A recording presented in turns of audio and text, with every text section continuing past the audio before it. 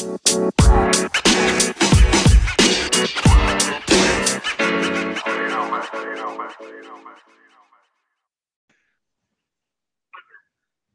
welcome back to the Relentless Positivity Podcast. I'm your host, Joe Martin. Hey, I've got an exciting one today. I'm not even going to mess around and try and mess up what exactly how to explain all this. So I'm going to tell you, we do have Guy Hardman on here. He's from Operation Zulu 18. And Guy, thanks for coming on. Thank you for having us. Oh, absolutely. When I heard about what you were doing from our buddy Ron Smith, I had to have you on and get the word out here. So why don't you go ahead and tell us, so I don't mess it up, what is Operation Zulu 18? That's a good question. We're still trying to figure that out on our own. Right now, it's kind of a ragtag band of veterans, law enforcement, and community members who have banded together to support some of our new Afghan neighbors. For those of you who didn't watch the news last August, we kind of had a catastrophic failure over there, and we were able to get out.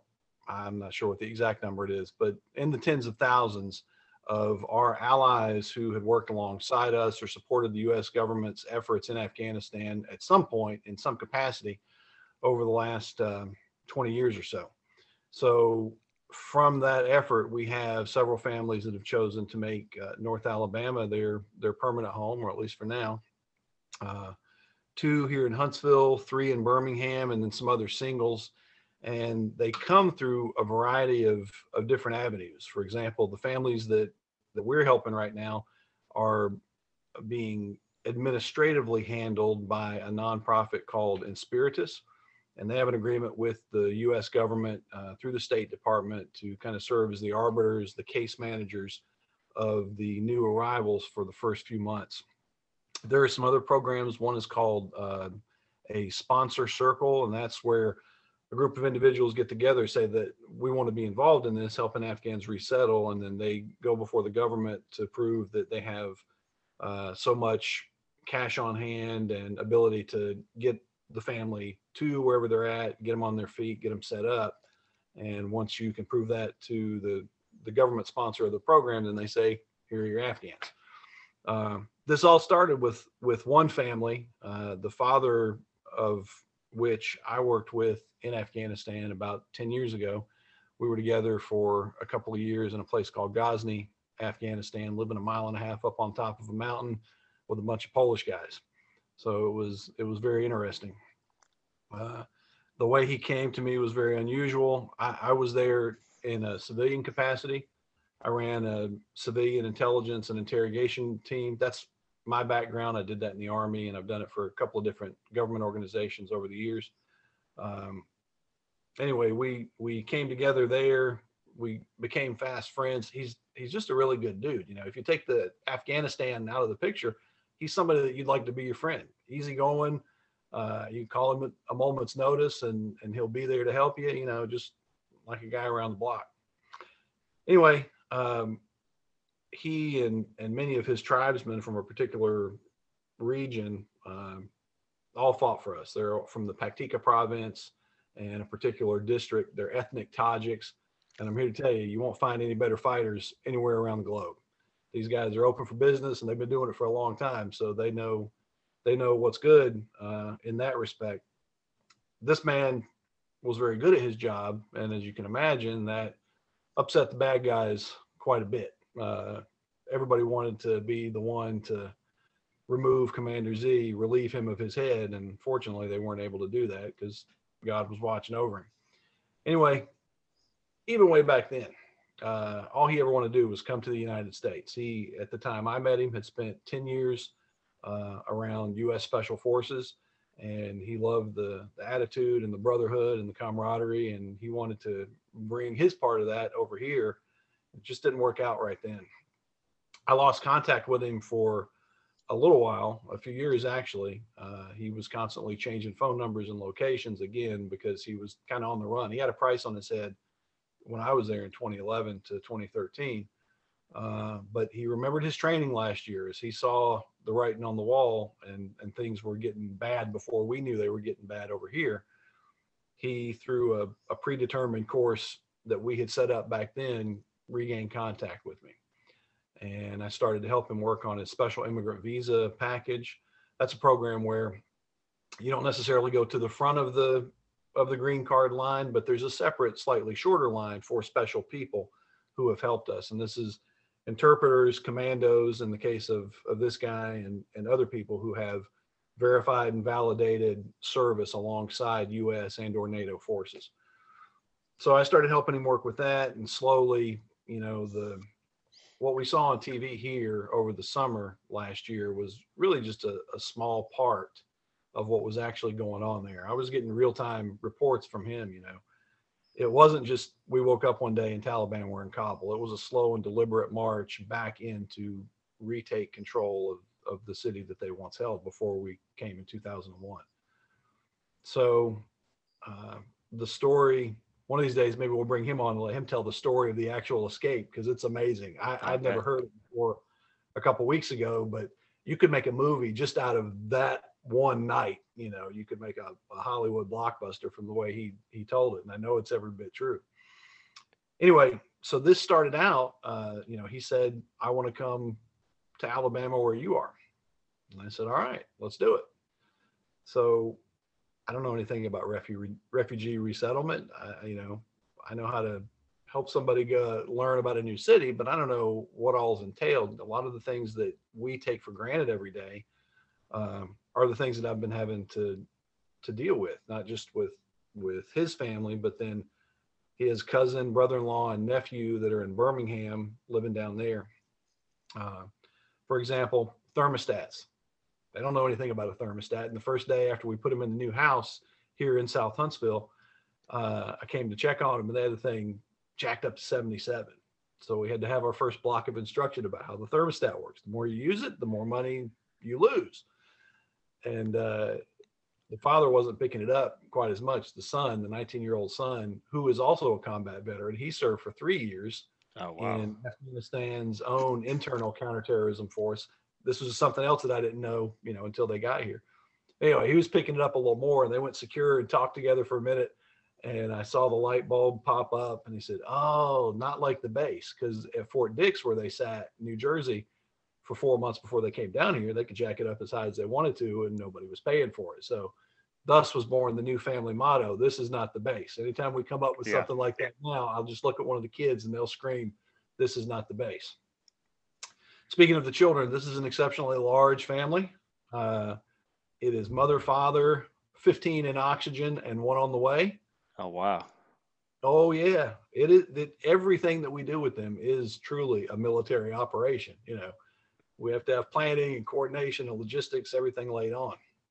The only thing we don't have is old Bluebird school bus, which I'd love. If anybody out there's got one of those, please send it our way. Hey, make a mental note, everybody. Make them a note. But, Partridge Family bus, something like that. Yeah. Anyway, so it's a large family. They're good people. They came from a horrible situation. Most of the people in this country, unless you have actually been there, first of all, you don't understand the situation and the politics and the geography of Afghanistan. But even I, having seen that, it is unfathomable to me the things that I've heard them talk about, how they survived. For 3 months before they escaped in August of last year, they lived on the streets. And they weren't just living on the street, they were running every 5 minutes because he was being directly searched for. So when they finally did escape, they came with nothing but the clothes on their backs and a stainless steel coffee carafe that they found in a trash heap somewhere, I think. And they were using this to get water out of mud puddles and collect rainwater to soften bread that had been thrown out so the babies would have something to eat. Goodness. The older kids and the adults didn't eat many days. We can't understand that, most people in this country. I know there are hungry people. I know there are poor people within just a few miles of where I live, but this is a completely different level because unlike here, they don't have a support system, by local and state and federal governments that can help them out. They had nothing but their wits and God's hand on them. So we're happy to have them here. They have been on the ground just a little more than a month now. It's a very steep learning curve, the things like the thermostat and the dishwasher and these kind of things, but they pick up quick. It is a full-time job though. It is nothing like when he first said, I want to come to Alabama, what I thought it was going to be like. Not at all. And my family could attest to that too. And the others that have been the core group that have been helping me get them set up. I mean, it really is another full-time job and maybe a half, from the logistics of trying to find a house, which I probably went through 25 or 30 before I found one that would actually work with me. Everybody would hear the size of the family and say, thanks, but no thanks, which Yeah. I can certainly understand. There's a little bit of danger there. Is it going to get torn up or not? The one we actually found was the owner lives elsewhere, not even in the state of Alabama. It's purely a rental property. And AHI Properties are the ones that manage it for him. And I told them the story. The ladies there were very nice, and they were moved, and they kind of championed for us with the owner to be able to get in there. We've got some triple bunk beds in there. They do not just. I've seen the triples, man. That's serious. I only have ever seen them in the Three Stooges, but they exist in real life because we've got some of them in there. We've got them stacked up high, but they've got a roof over their head that doesn't leak. They went to bed last night warm and not having to worry about whether somebody was going to kick in the door and drag their daddy away. So that is a small price to pay, having to be stacked up with your brothers and sisters for that comfort. Not bad, yeah. And so just the amount of time that we've spent on it, again, every bit good and every bit worth it when we see those smiles, but just hard. It's been hard to do. The support from the community has been at times overwhelming. When this all first started, I thought it was going to be Guy Hardman on his own trying to figure all this out. I knew some of my friends would help, and my family, and they have. But once I started getting introduced to different people, there's another organization here in town called Global Ties. If you're not familiar with them, they've been around for about 60 years.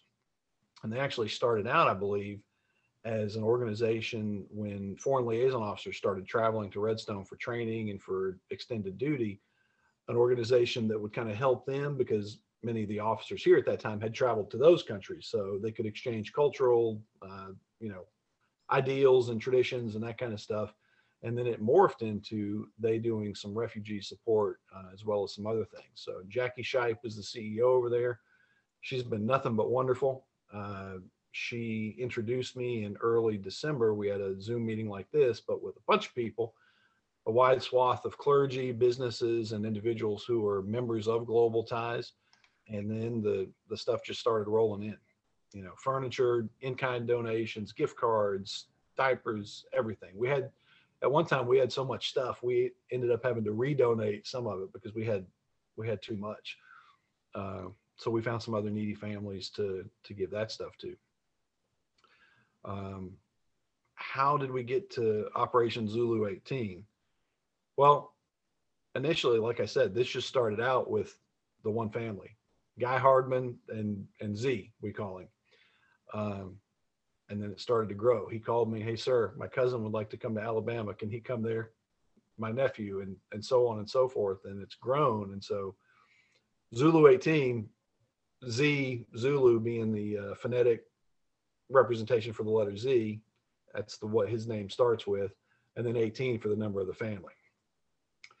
It seems like now, though, since we're supporting 6 or 7 families in 2 states, we're going to outgrow that name. So we're currently discussing amongst ourselves how we can kind of rebrand to something that we don't want people to think that when they give to us, it's not going to a lot of people, it's going just to him, that we're more than just one family.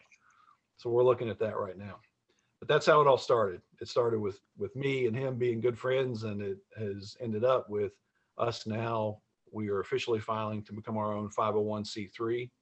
So we will not be the primary. The Inspiritus, the organization out of Birmingham, will still serve as the case managers and the official representative from the government, but we will pick up the slack where their program has some gaps, day-to-day support and that kind of stuff, because Inspiritus is a very small office in Birmingham, and they do a lot. They run themselves ragged, but there's just not enough bandwidth for them to take care of everybody all the time, which is where we're going to try to kick in, especially since more families have chosen North Alabama and Huntsville specifically now. Man, well, what's the biggest challenge going forward for you guys? As as more families come, we will definitely need more resources. So if there's anyone out there who is led or inclined to donate with us, you can always contact us at operation.zulu.18@gmail.com. That's our temporary email address until we get something a little more permanent. What I have found works the best, of course, clothes and that kind of stuff, housewares that are durable goods, they always come in handy, and furniture, but gift cards are the best. And I have one lady who's been helping us out. Every couple of weeks she calls me, and there'll be an inch high stack of gift cards that she's collected from church and family members and friends. And those work the best for a number of reasons, especially the Walmart ones, because Walmart you can also use at Sam's. All right.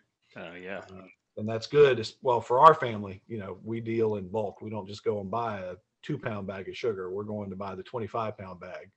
And so they go through sugar and flour a lot. Anyway, gift cards are really good for that reason. And the other reason is you can hand the gift card to them and not make them feel like it's just, Guy paying for everything and they owe me. No, you are conducting the action. This is yours. Somebody wanted you to have this.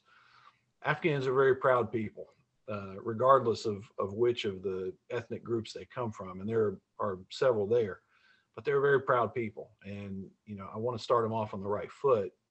First of all, showing them that there are people here who have no idea who they are, don't know them from Adam, but that love them and want to help them. And that it's not just pity. It is biblical love where all these gifts have come from, So, and then you'll need more people than you think you do. Like I said, I thought this was just going to be me and a couple of others, and we have run ourselves ragged over the last couple of months doing this. So we are trying to get better. We're all soldiers. So we should be on paper better about delegating, but we're not. We see a mission and we want to attack it and get it done right now. And that's something that we're trying to work on as a group so that we don't get burned out, so that we've got something left in the tank when these other families do come, and we can help those who are coming after us, to learn the ropes of what we're trying to do with this organization, which really is, fill in the gaps where the federal government programs kind of miss, and then provide enduring support after the initial period. Depending on what program they are, the federal government support has different durations, but that's not going to get them 100%. We want to provide them, get them to 100%, and then over time make sure that they can stay there on their own 2 feet. So what's some day-to-day things that you do? Just for example, if people are wondering what is he doing in all these time, running himself ragged? Show me some examples of what a day-to-day would look like for what they need. Well, so today we had it was dental day for one of the girls. She had 2 really bad teeth that had to be extracted. So up early in the morning to get everybody ready for that, get her and father to the place, have the appointment, back home, get her in bed, medicine. Then we had to go back. She's also the chief cook in the house. She's the oldest girl. She's 16. But now since she's not cooking, we had to go find some other solutions for everybody else, because they rely on her to knock that out. It's just, little things. And the other thing right now is some of this will resolve itself after we get driver's license and transportation, which we've had the offer of a donated vehicle, and we're waiting to finalize that transaction. So some of the day-to-day stuff they'll be able to do on their own. The father and the oldest son, they both speak English very well. The younger children are learning, and mother is coming along slowly. But once, we solve the transportation problem, that will alleviate a lot of the day-to-day, because right now they're kind of, they have to wait on us to come and get them, or another volunteer. We've also had some help from the Huntsville Islamic Center. They are, providing first and foremost the spiritual aspect of it for them. But they have, a couple of guys over there are doctors, and they have pointed us in the direction of some folks who will help us out until insurance kicks in, because, doctor's appointments and medicine are very expensive. And when you have that many children, it's quite a feat. Yeah.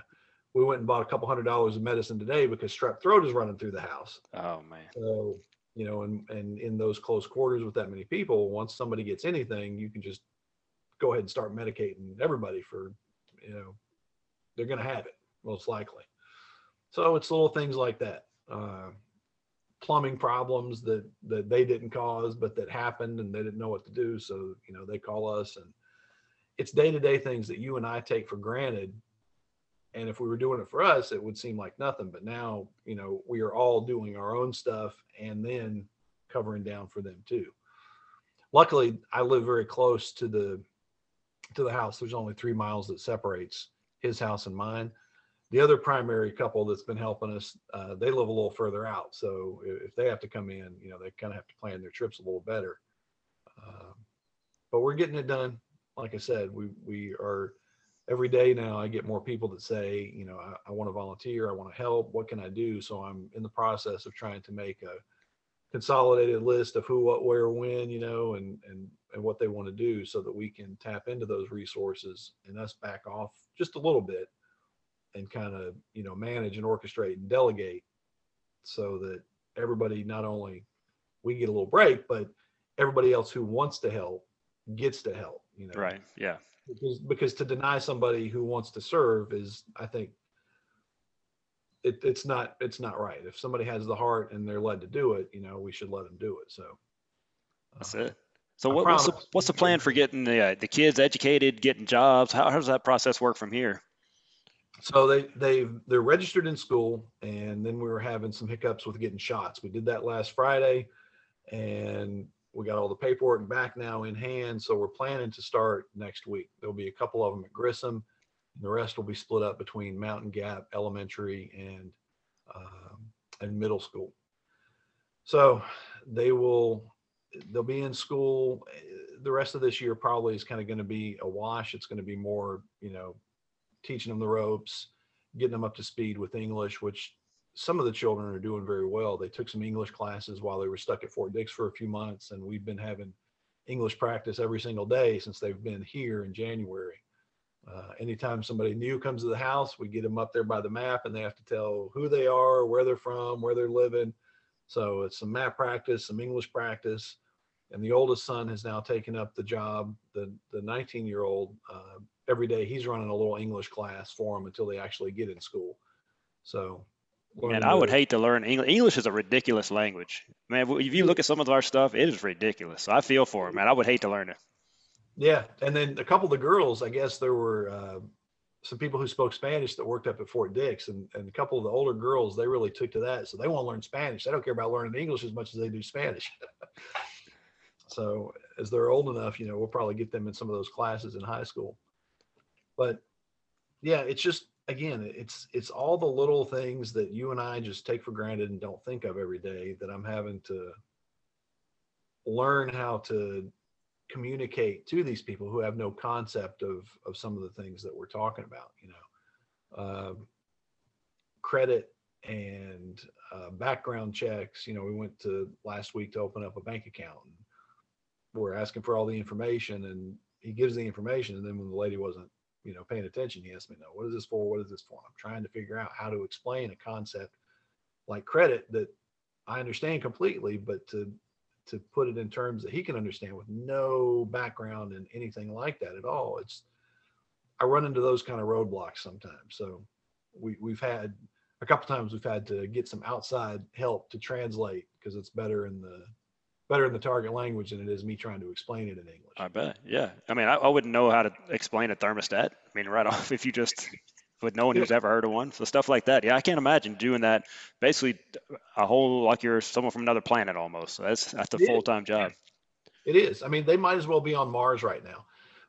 But that is why, the main guy who's been helping me, we're good at this, not to break our arm patting ourselves on the back, but we have been in that exact same situation, because when I first went to Afghanistan, I might as well have been on Mars. And it was this man he showed me the ropes and showed me what the social and societal norms were, and guided me through that process. So that's what I keep having to explain to him too. I said, you did this for me 10 years ago. Now it's my turn to do it for you. Yeah, it's interesting. Well, man, I think it's awesome.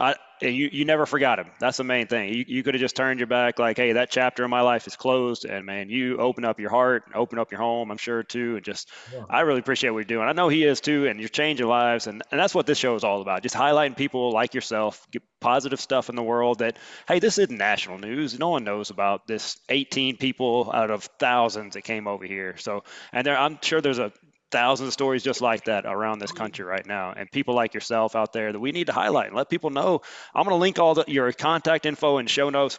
I know there's people that want to come alongside you and help out and fill in the gaps where you can't. So like you said, you don't want to burn yourself out. You're in this for the long haul. So we'll start getting you some help, man.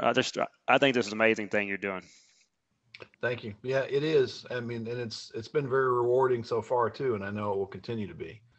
Well, that's Like I said, we're just trying to do a little bit of good and give them the second chance at the good, safe, and happy life that everybody, but especially these people, deserve.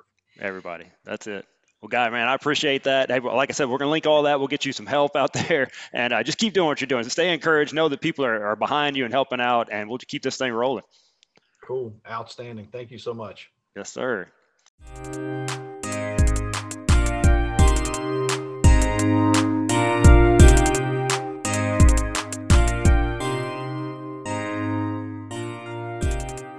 Hey, thank you so much for tuning in. I am so grateful to have these awesome sponsors. Go refinance your house with my friend Dominic Garver. Here's what happened. I called him up. He checked out my info, and he told me I didn't need to change a thing. No trying to sell me on a bunch of other stuff I didn't need. Just ran my number and told me you didn't need anything. So let him just run your numbers. He will do everything he can to save you years and money off of your mortgage. You can give him a call at 256-714-1429 or check out his website, rocketcitymortgageguy.com.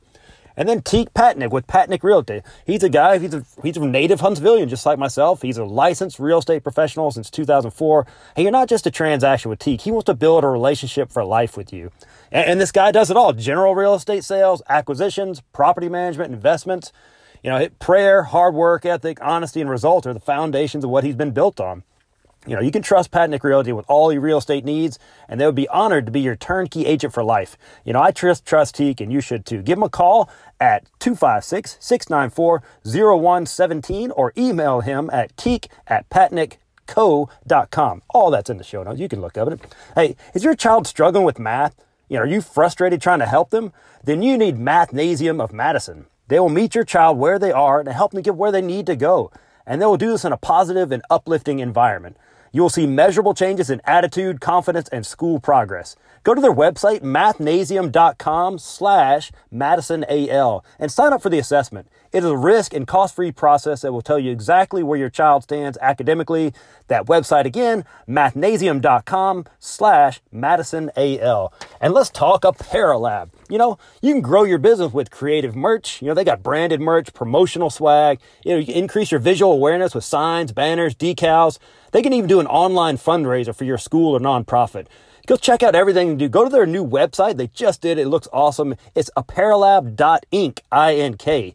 And you can also email them at theapparellab@gmail.com. Either way, use promo code Relentless. Save yourself some money. Get some awesome products. Hey, support these awesome businesses who support positivity. I really appreciate them, and they'll do you right. Have an awesome day.